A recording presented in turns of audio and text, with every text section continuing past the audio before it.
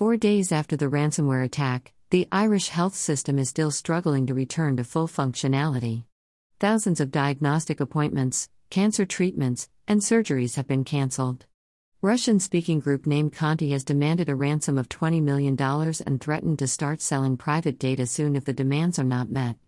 The hospital telephones are also out of service, as the hospital is assessing its 2,000 IT patient facings.